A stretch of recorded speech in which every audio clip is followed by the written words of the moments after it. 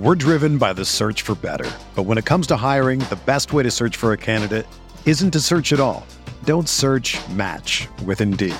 Indeed is your matching and hiring platform with over 350 million global monthly visitors, according to Indeed data, and a matching engine that helps you find quality candidates fast. Ditch the busy work. Use Indeed for scheduling, screening, and messaging so you can connect with candidates faster. Leveraging over 140 million qualifications and preferences every day, Indeed's matching engine is constantly learning from your preferences, so the more you use Indeed, the better it gets. Join more than 3.5 million businesses worldwide that use Indeed to hire great talent fast. And listeners of this show will get a $75 sponsored job credit to get your jobs more visibility at Indeed.com/Blue Wire. Just go to Indeed.com/Blue Wire right now and support our show by saying that you heard about Indeed on this podcast. That's Indeed.com/Blue Wire. Terms and conditions apply. Need to hire? You need Indeed.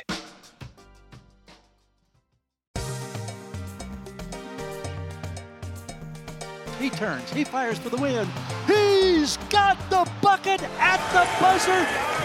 Weber back to Bibby, has the open shot. Ladies and gentlemen, up on those feet, put those hands together. And we'll meet tonight's starting five for your Sacramento Kings.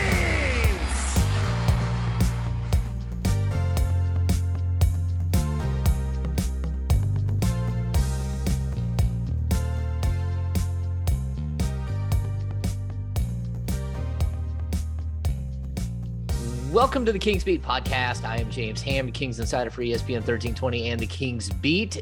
Joining me today, we promised you interviews. We have Kings legend Jerry Reynolds. Jerry, what's going on? Well, not much, definitely retirement's retirement. And, just looking forward to sporting events later today. I love to watch golf and, of course, the playoffs. That's the most important thing. Finally, the finals are here.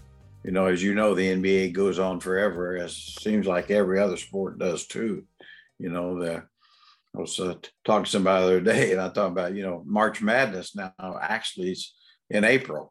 And, and I'm old enough to remember when the NBA finals finished up in April. So that, it's, but it's the way it is. And TV controls so much, but it should be a great series. I'm just hopeful that Mike Malone and Denver can win it all.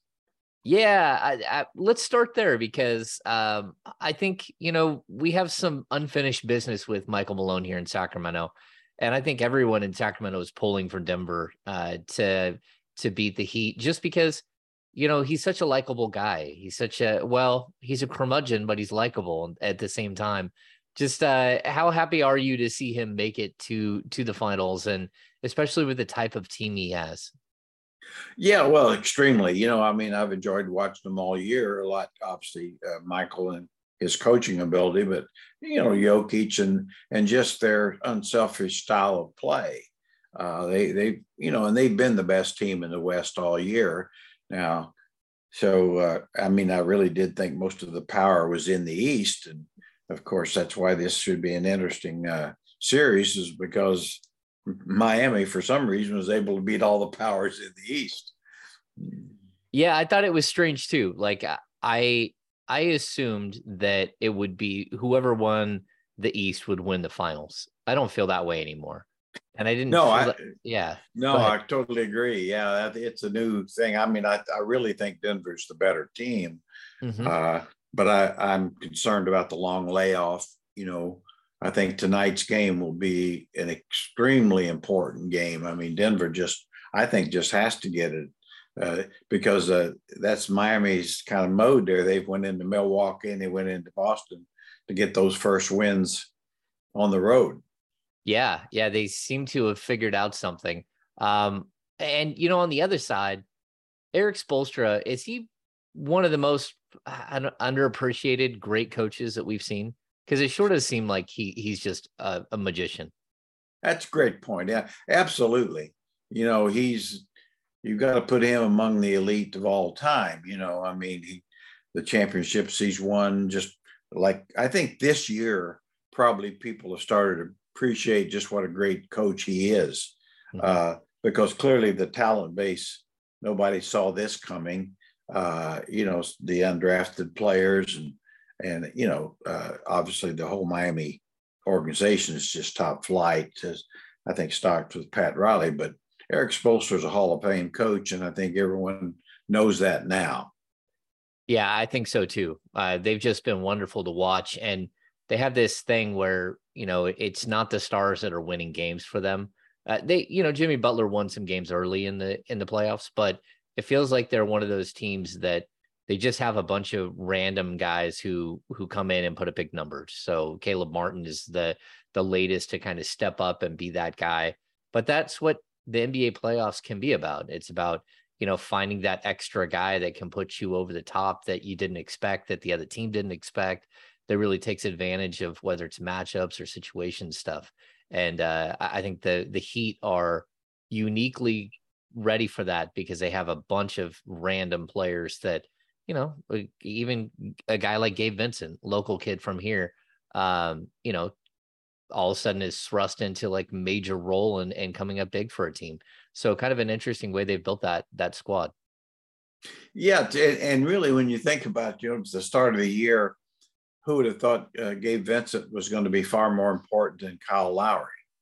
To the team. I mean, obviously Kyle's had a great career, but it's winding down. And then, Tyler Hero gets hurt, maybe their second best player. And Duncan Robinson, who hadn't really played in 2 years, just steps right in and actually shoots the ball better than Tyler did.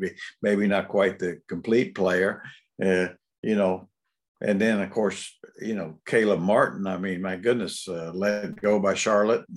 And really, I thought he was the MVP of the Eastern Championship Series, even over Jimmy. I mean, Jimmy's clearly the better player, but Jimmy had a couple of bad games. Caleb had no bad games. Yeah, and he brings it on both ends of the court. He's a Swiss Army knife. I told everybody last summer, just go get a Martin twin. I don't care which one. Just go get one of them. I agree with you. You're not going to get Caleb, but maybe you can get the other one in Charlotte, because right now you'd say, boy, the bloodlines look pretty good. Yeah. Cody Martin, he was injured most of the season, but both of them were free agents last year, and it was like, man, that's the type of player the Kings need. Let's transition to that. The Kings finally made it. They finally broke the curse. Just how much joy did you get watching this season and seeing a team come together that, I don't think anyone expected. Like what odds makers had them at 33.5, 34 wins. But for them to come in and just really take the league by storm and be one of the most fun and complete teams in the league all season long. Really was. I can't think of a year where I've enjoyed any team anymore. I think I'd have to go back to the 98-99 lockout season when the Kings actually turned it around at that point, with Vlade and Weber and Jay Will. That team wasn't a finished product like this team isn't a finished product, but they came out of nowhere and were so much fun to watch every night. Even the losses were fun. And I thought that way about this team. I like I say, it's been a long time since I couldn't wait for a game to start. I'd be in my recliner early and ready. And, just the unselfishness of the team, it's just remarkable. And of course, obviously great coaching, just a true highlight. Yeah. And you talk about the great coaching. Did you expect this from Mike Brown? Because Mike Brown is, I don't want to call him a true retread by NBA standards. But maybe, like, he's a guy who hadn't been head coach in 6 or 7 years. Had done great things in Cleveland, but with LeBron, had Kobe for a year and that didn't work out. Went back to Cleveland for a year, that didn't work out. But did you expect him to be able to sort of capture the imagination of the team like he did this season? No. I really thought it was a good hire. I thought, he's a professional coach. I didn't know Mike, but I know a lot of people who do very well, and nobody everybody spoke highly of him, as a coach and even more so as a person. So I thought it would, definitely have a chance of working out, but certainly didn't think that what we saw we'd get. And, obviously credit to a lot of people. I mean, the roster was much improved by Monty McNair, but I think the only thing is, like say, a coach can do once he's got the roster is motivate it and utilize it correctly. And I don't know of a coach who did better than that. I mean, we might talk about Spoelstra now or something in the same vein of utilizing what talent's there. But Mike, I just think certainly deserving of Coach of the Year, and, probably got 6-7 more wins at least out of his team.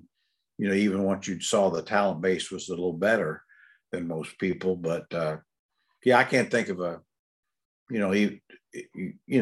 any coach in Sacramento Kings history that has done a good job in 1 year. I mean, that even includes Rick Adelman, who I think truly is a Hall of Famer and proven to be. Yeah, I totally agree. We had this discussion on the radio. I was on with D'Lo and Casey. I think it was last week, the week before, and we looked at the Heat, and I asked the question: is a combo of Bam Adebayo and Jimmy Butler better than the combo of Domantas Sabonis and De'Aaron Fox? And I don't know, like the twosome. I think it's an interesting question, right? And if that's who you're building around, how far away are the Kings? Yeah, I mean, I really think it'd be tough if I were a front office person to make the trade even up for those two. Of course, a lot of it's due to age with Jimmy. Of course, Fox has got all his best years ahead, and I think Domas can stay where he is at least for a lot of years. And Jimmy, Jimmy's not on the downslide by any means, but you're talking about a couple of top years probably left. Mm-hmm. So yeah, it's a great point. I mean, I think that's what you need to look at when you look at top teams. And I think that's why Denver is where they are, obviously with Jokic and Jamal Murray. Really, that's about as good a duo as there is. That's for sure.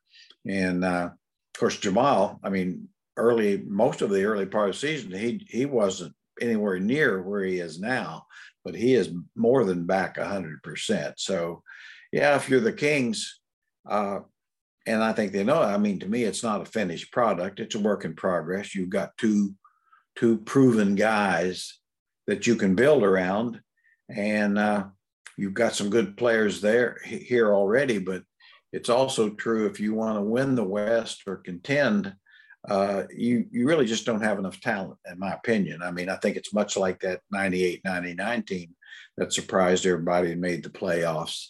But people forget, I don't because I'm old, but I remember who started on that team. And Peja was a rookie, but he didn't start. Corliss Williamson did. And you had Lottie and Chris, Jason Williams, and Olivier St. Jean. Tariq Abdul-Wahed. Olivier St. Jean. Tariq Abdul-Wahed. And, obviously there were some, the years went by, there's some mistakes made, the Nick Anderson kind of thing. But obviously then the trades once it was clear, I mean, Jeff knew right away that the future was Page's. So the Corliss Williamson trade brought you Doug Christie, and then later Jay Will.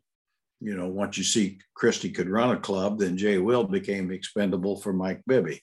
And, and that's the kind of thing I think the Kings have got to do. They've got some real assets now, including the Vesnikov, that maybe they can get the piece, they need, or two, which I think probably everybody, like we all would just love to say, oh, we'll just run it back like it is.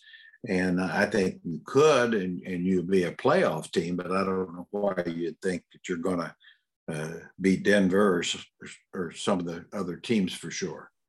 Yeah, it's interesting because the way the team is constructed right now, I agree with you. I think they are missing. It's probably two really good pieces that puts them over the top. I mean, you need length and athleticism that this team doesn't have right now, which is why their defensive limitations are there. And, they need a backup center. They need a 3-4. They might need 2 3-4s. They might even need a big point guard to back up De'Aaron Fox. I think that there are all kinds of ways that this team can improve. Do you think that, how would you attack this summer? What would be your priority if you were running this squad? Well, I'm like you. I mean, I see, kind of the two needs like you do. They need more length, and certainly be nice to have a backup guard, if not point guard, lead guard that has length and size. Mm-hmm. In my mind, they could get by with, because of Sabonis, they could get by with, just a really good guard it's got some handle, because Domas is going to run the offense a lot. So, but the guy, just use an example here. I know he's not available, but Derek White, let's say, Mm-hmm. A guy that can score, can handle, can defend a couple positions, has been there, done that type thing. And then I'm more in the mode of the Kings really need a 4-5, a guy who could play with Sabonis and behind Sabonis. And of course, I've got a favorite, have had for a long time, and that's Naz Reid. Yep. I think he can shoot the 3. He's athletic. He's tough. Got a little mean streak. I don't know enough about him, coachability and all that stuff. So that he might not be the right guy, but I'm saying that type of guy who, can stretch the floor. And then see, in my mind, I think your backup 3-4 should be Harrison Barnes going forward. And Keegan Murray becomes your starting 3. I think that's going to be his position, needs to be going forward for him to be, the player that he could be. And then I think Harrison really, at his age and his skill, which is still there, and he's really good and good guy, I think he can give you really that consistent backup guy at a couple of spots, when you're going small ball or whatever. So to me, if you could do some of those kind of things, I think you could say the team is going to be better and maybe have a better chance of moving forward. Okay, so lots to unpack there. So I'm going to start with this. Coming into the league, I looked at Keegan as more of a 4 than a 3, like a 4 that can play 3, not a 3 that can play 4. As his career is going to develop here, do you think there's a possibility you can make the full shift with him to the 3? Do you think he can hold up at the 3 full time going forward? I do. I think it's certainly going to be a progress. If you'd asked me that early in the year, I'd have said no. But the wonderful thing about Keegan is it seems like every situation he's put in, he adjusts pretty quick. Mm-hmm. Obviously his shooting is there already. He's got to be, and he's a good enough rebounder for a 3. I don't know that he's ever going to be a consistently good enough rebounder for 4 on a championship caliber kind of team. And I think defensively, he's got a chance. His length, he has good instincts, getting better, getting tougher. So, yeah, I think it's, basically with him, it's a matter of adjusting to playing, off the dribble a little bit more, developing, the floaters, the mid-range game a little more. But it sure seems like that the progress he made during the season was really remarkable. And I don't know why he couldn't won't make another step. And at his length and size, if he could do that, he could be one of the real elite small forwards in the league. Yeah, I think it's interesting because the Kings are kind of at an impasse with him. What do you do this summer? Because this is the super important summer for him. Do you bulk him up to withstand some of the bigger 4s, or do you lean him down, really work on strength and agility, work on lateral quickness? Those are things where, he should be doing that stuff either way, but you don't want to bulk a guy up if he's going to slide over and play predominantly at the 3. So I'm intrigued to see what he does. And I think the Kings' mindset on him has changed as well. They believe that there's a shot he can stick at the 3. And if he can, I think it changes everything for the franchise. Like moving forward, it really does give them that one piece. I think it's easier to find the Naz Reeds or the Sasha Vezenkovs. It's easier to find like pieces that will work, even a Trey Lyles at the 4 than it is at the 3. Although I still think, having shooters at the 4 is one of the most important things in the modern NBA game. It's something that Dave Yeager complained about all the time. Can you just get me a stretch 4? I don't care who it is. Can you go get me a stretch 4? And I think they delivered him like Anthony Tolliver. But even when you put Anthony Tolliver at the 4, the offense worked better. And so I think it's something that you're going to have to wait and see as far as whether Keegan can stick there long term. And you brought up the Harrison Barnes thing. How much did your perspective of Harrison Barnes change? Like, I mean, at the beginning of the season, he looked pretty close to done. And then all of a sudden he has this sort of recovery and was pretty phenomenal. He played 82 games, averaged 15 points a game. His 3-point stroke came back.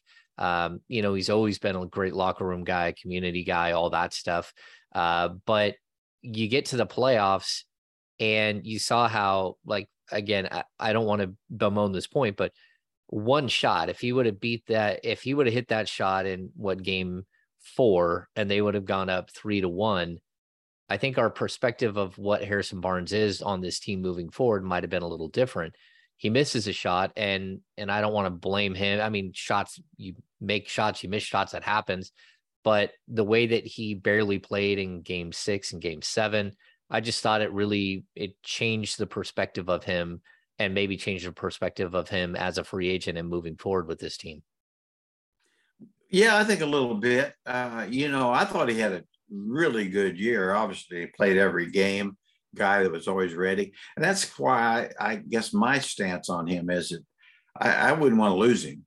I mean, obviously, there's a price you're not going to pay, but I think he has a lot of value, on the court, off the court. And I see it more going forward as a key reserve, 3-4 kind of guy. And I think he would be a great mentor, which he always has been to anybody. Mm-hmm. So, and there again, he's still an asset. And this is a team that you can't get better by losing assets for nothing. So if you have to overpay a little bit to keep him, I would certainly do that. I don't know what the overpay number is because Harrison does have value in the league. I'm very sure of that.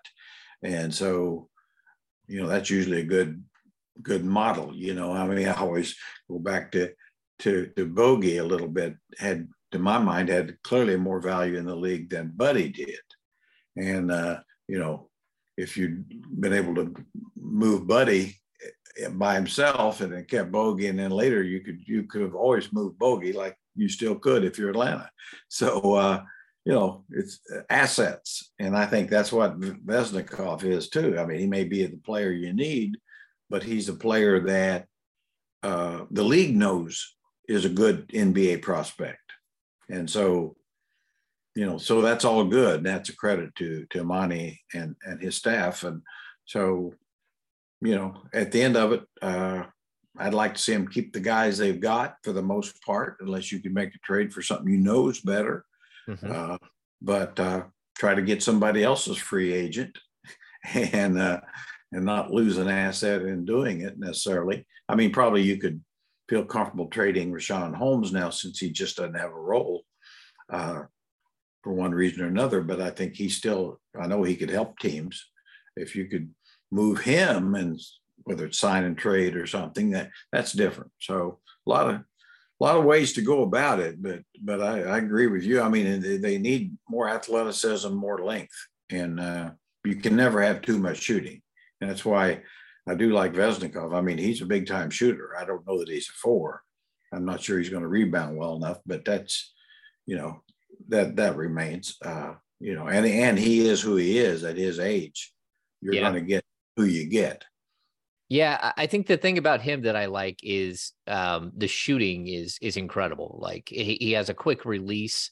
In the NBA game, he'll have more space than he does in the European game. He's smart. He doesn't make a bunch of mistakes. I like him. Like, he's a really nice back cut guy. I think he'll play really, really well with Domas. I think he's like almost a perfect fit, except for the fact that I don't think he's a quality enough where I would put him as a starting 4 on a playoff team. And that's going to be a problem. And so I don't know how you get around that, but you're right. You can't have too much shooting. But I'll also make the argument that if you come back this season and your 3-4 combo, your set is Keegan Murray and Harrison Barnes and Sasha Vezenkov and Trey Lyles, I don't think you're long enough. I don't think you're athletic enough. I don't think you're quick enough. And I think you're going to have problems. And so, like, I would like to see how they balance all of that, because I still think Trey Lyles is a really, really solid NBA player that can help a team. I think he can play some small ball 5. I think you might be okay with him being like your key backup 5 for a good portion of the season behind Domas. But like, you still have to find a way to not only bring in longer athletic players, but fit them into the rotation. You know, it's one thing to bring in a bunch of guys like Kessler Edwards that, you know, don't play that much. It's a whole nother thing when you need that player to play 20, 30 minutes a game to improve your defensive acumen.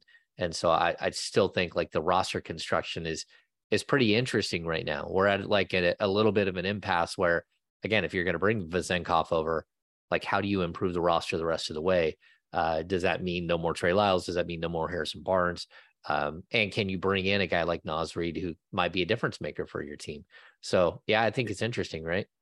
Yeah, it is. And I agree with everything you said. I mean, because I like Vesnikov, but I'm like you. It's like, I'm not sure that he'll be better than Trey Lyles. I'm not either. At all. And so, so it'd be one of those things where, so all of a sudden now you're just taking minutes from one to give to another guy that may be a slightly better shooter, but not near as good a player. Yeah. And rebound and all that. So, that would be my issue too. I mean, you're doubling up kind of. It's kind of like Monk and Herter. I mean, obviously Monk, I think overall had certainly much better playoff, but I'm not sure either one. I mean, I think Monk's perfect in what he's doing, whether Herter is or not going forward, and he's really good. But you need somebody of that size, probably, that's better defensively and maybe a little more of a natural handle. That makes sense.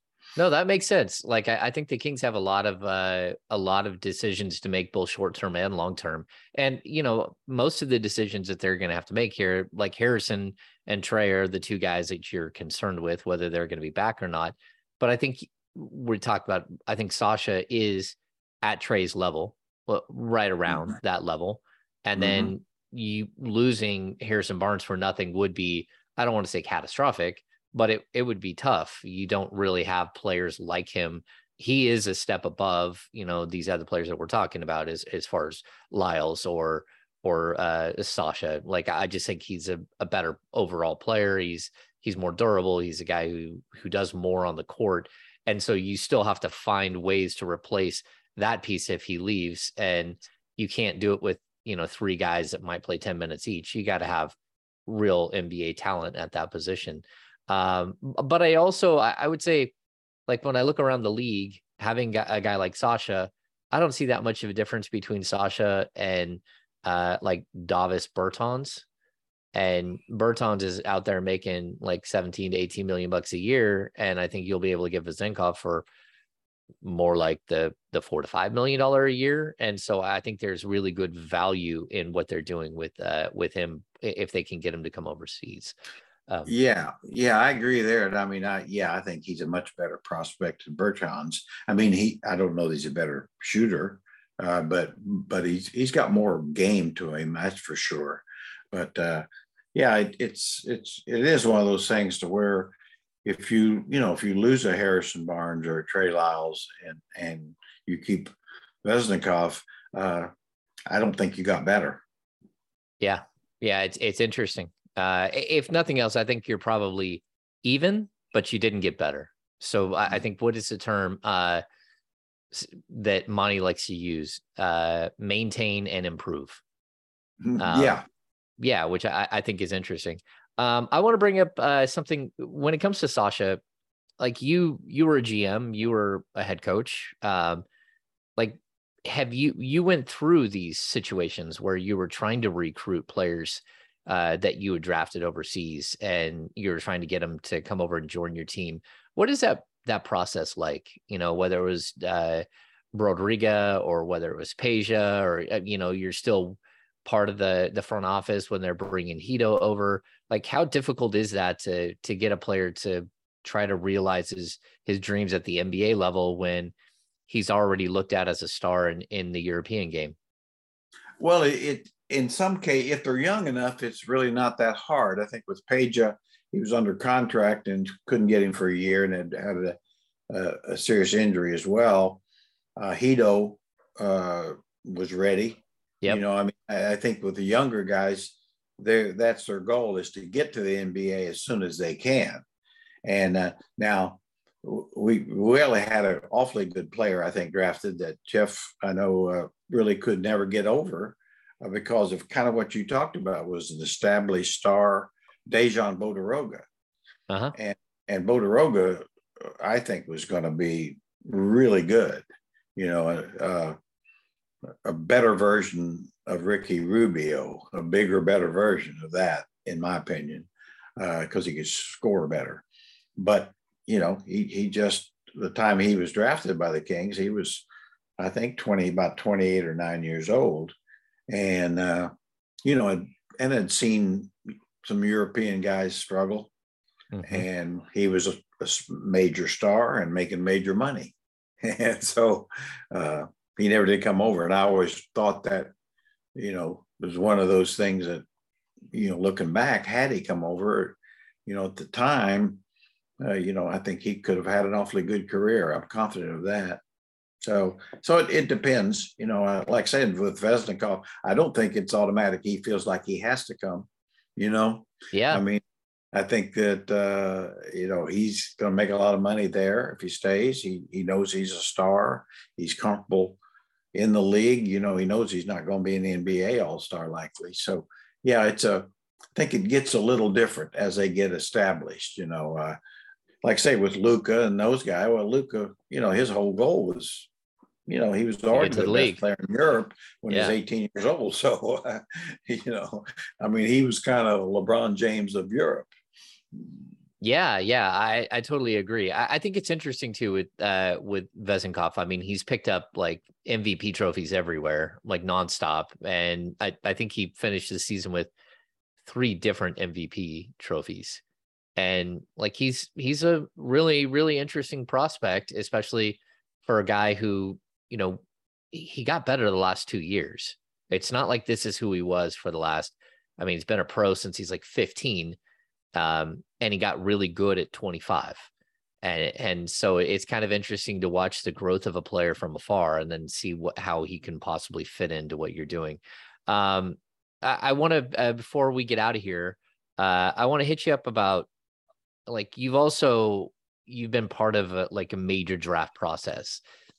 And, for my entire career covering the team, the Kings are always in the lottery, since 2007 all the way until I think the only year they didn't have a first round pick was 2019 when they had traded it.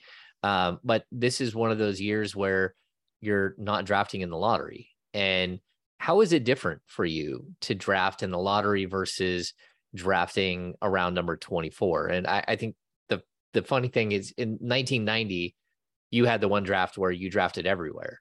You drafted it at 7, you drafted at 14, you drafted at 18, you drafted at 23. But how do you approach each of the different areas of the draft? And do you look at them differently, or is it all the same?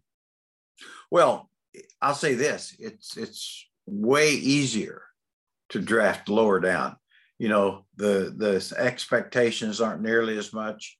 The risks aren't nearly as much. And, and I say, just looking back to some of those drafts, late drafts, Gerald Wallace was a late first round, Kevin Martin, Francisco Garcia. Hito Turkoglu was 16th. So there's, and then, we got some really good players in the second round. I think Darius Sangala and Randy Brown, Benny Del Negro. I think it's, to answer your question, I mean, once you're down there, you're just looking for the best guy. I mean, that you think you're hoping, that will have value to you and the NBA, both. And when to me, and there's always guys like that. I mean, obviously you look at the best players in the league now. I mean, Jokic and Jimmy Butler. Jimmy was a 30th pick and Jokic was 41st pick. So, I mean, you don't have to look very far to find out, yes, there's gold.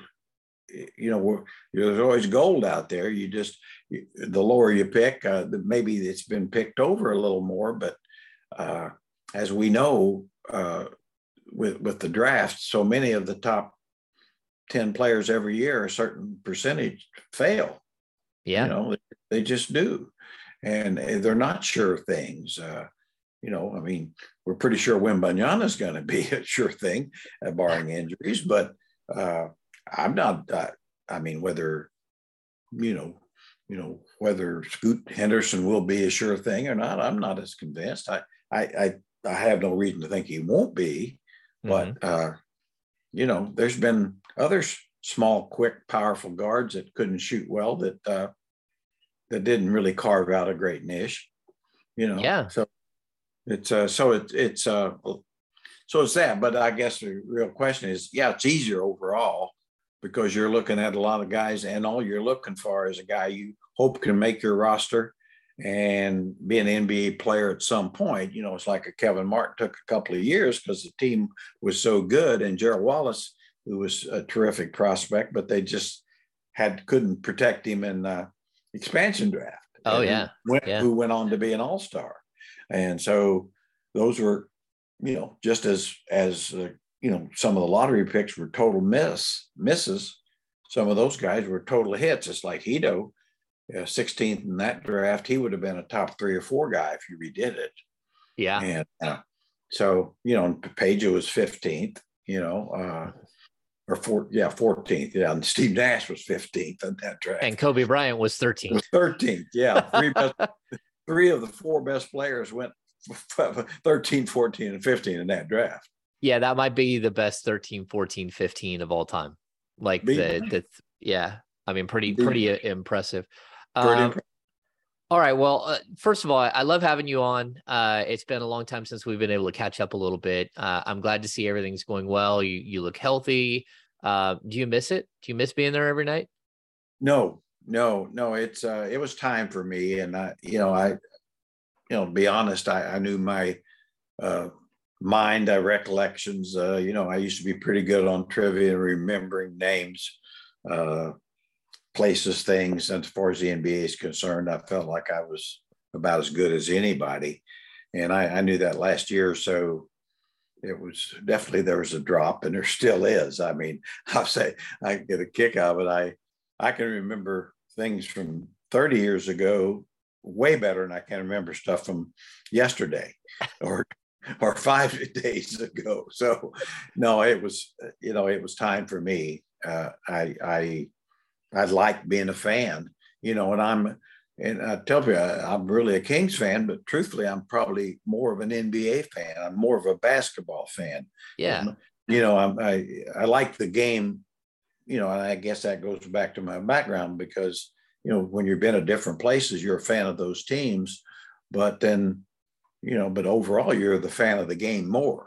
And so that hasn't changed. And so I still really pull for the Kings and watch a lot of other teams that really I enjoy watching. You showed up at a game, and I was able to drop by and see you. One of your friends took you to a game this season. Yeah. But was it good to see the fans get that, get to be back, to find the love of the game again? Because it felt like Sacramento had lost the love of the game a little bit. And it felt like this season it recaptured it. Oh, yeah. It was. And it was really great to get out there. My friend Maury Gloucester, been at me all year. And I said, well, I really enjoy watching them on TV and just I'm different. Things are different. I didn't know how comfortable it'd be to be back. But, I said, if it's an afternoon game, I'll give it a go. And but like you said, it was great. It's great to see some fans. Was surprised that, that they remembered who I was, or, not that it was a big deal. It's everybody has their time, and, I know I've had mine, but I'm just really happy for the fans to get a team they deserve, because this fan base is, not being treated well overall. Had some great teams and some terrible teams, but this last stint of 16 straight years, man, hope that never happens again to anybody. Yeah, I feel the same way. I don't think any fan base ever deserves to go through what Kings fans just went through. Well, except the Lakers. Except for the Lakers. That's fine. Okay. But it'll be okay, because they'll think that Victor Wembanyama is coming any day. He's just going to leave wherever he's at and join them with Giannis and everyone else. They'll believe that the whole time because they're delusional Lakers fans. So it's okay. Yes, they are. Yes, they are. And all these, like the Knicks and the Lakers, assume every player is the number one choice in life is to go play for one of those teams. Of course. I get so depressed with that, but what are you going to do? What are you going to do? All right. Well, that is the incredible Jerry Reynolds. Jerry, just so you know, there's never going to be a time where Kings fans don't know who you are and that time has passed you by. It has not passed you by. You're still sharp as a tack, and I love having you on.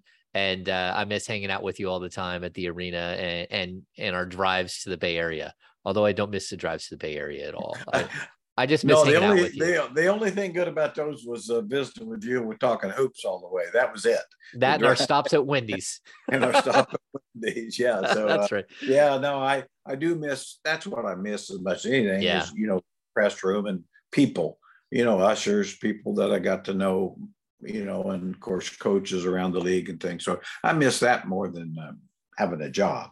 It, like I say, it was time for me, and you can say I'm sharp as a tack, and I might be an old dull tack, but a tack. All right.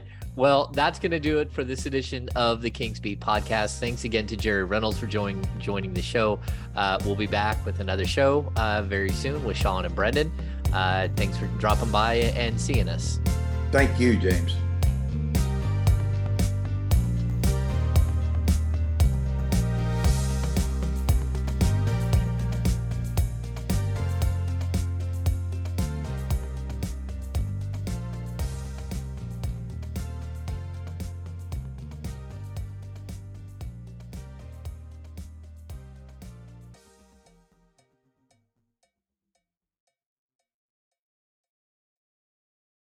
The headlines remind us daily, the world is a dangerous place. The elites in charge say everything's fine, stop noticing. But you know better. And your gut knows that time is short to prepare for a world that is 4 missed meals away from chaos. My Patriot Supply has helped over 3 million families become more self-reliant and is the company Americans trust to prepare. Go to MyPatriotSupply.com and secure their best-selling 3-month emergency food kits. Each contain delicious breakfasts, lunches, and dinners, averaging over 2,000 calories per day.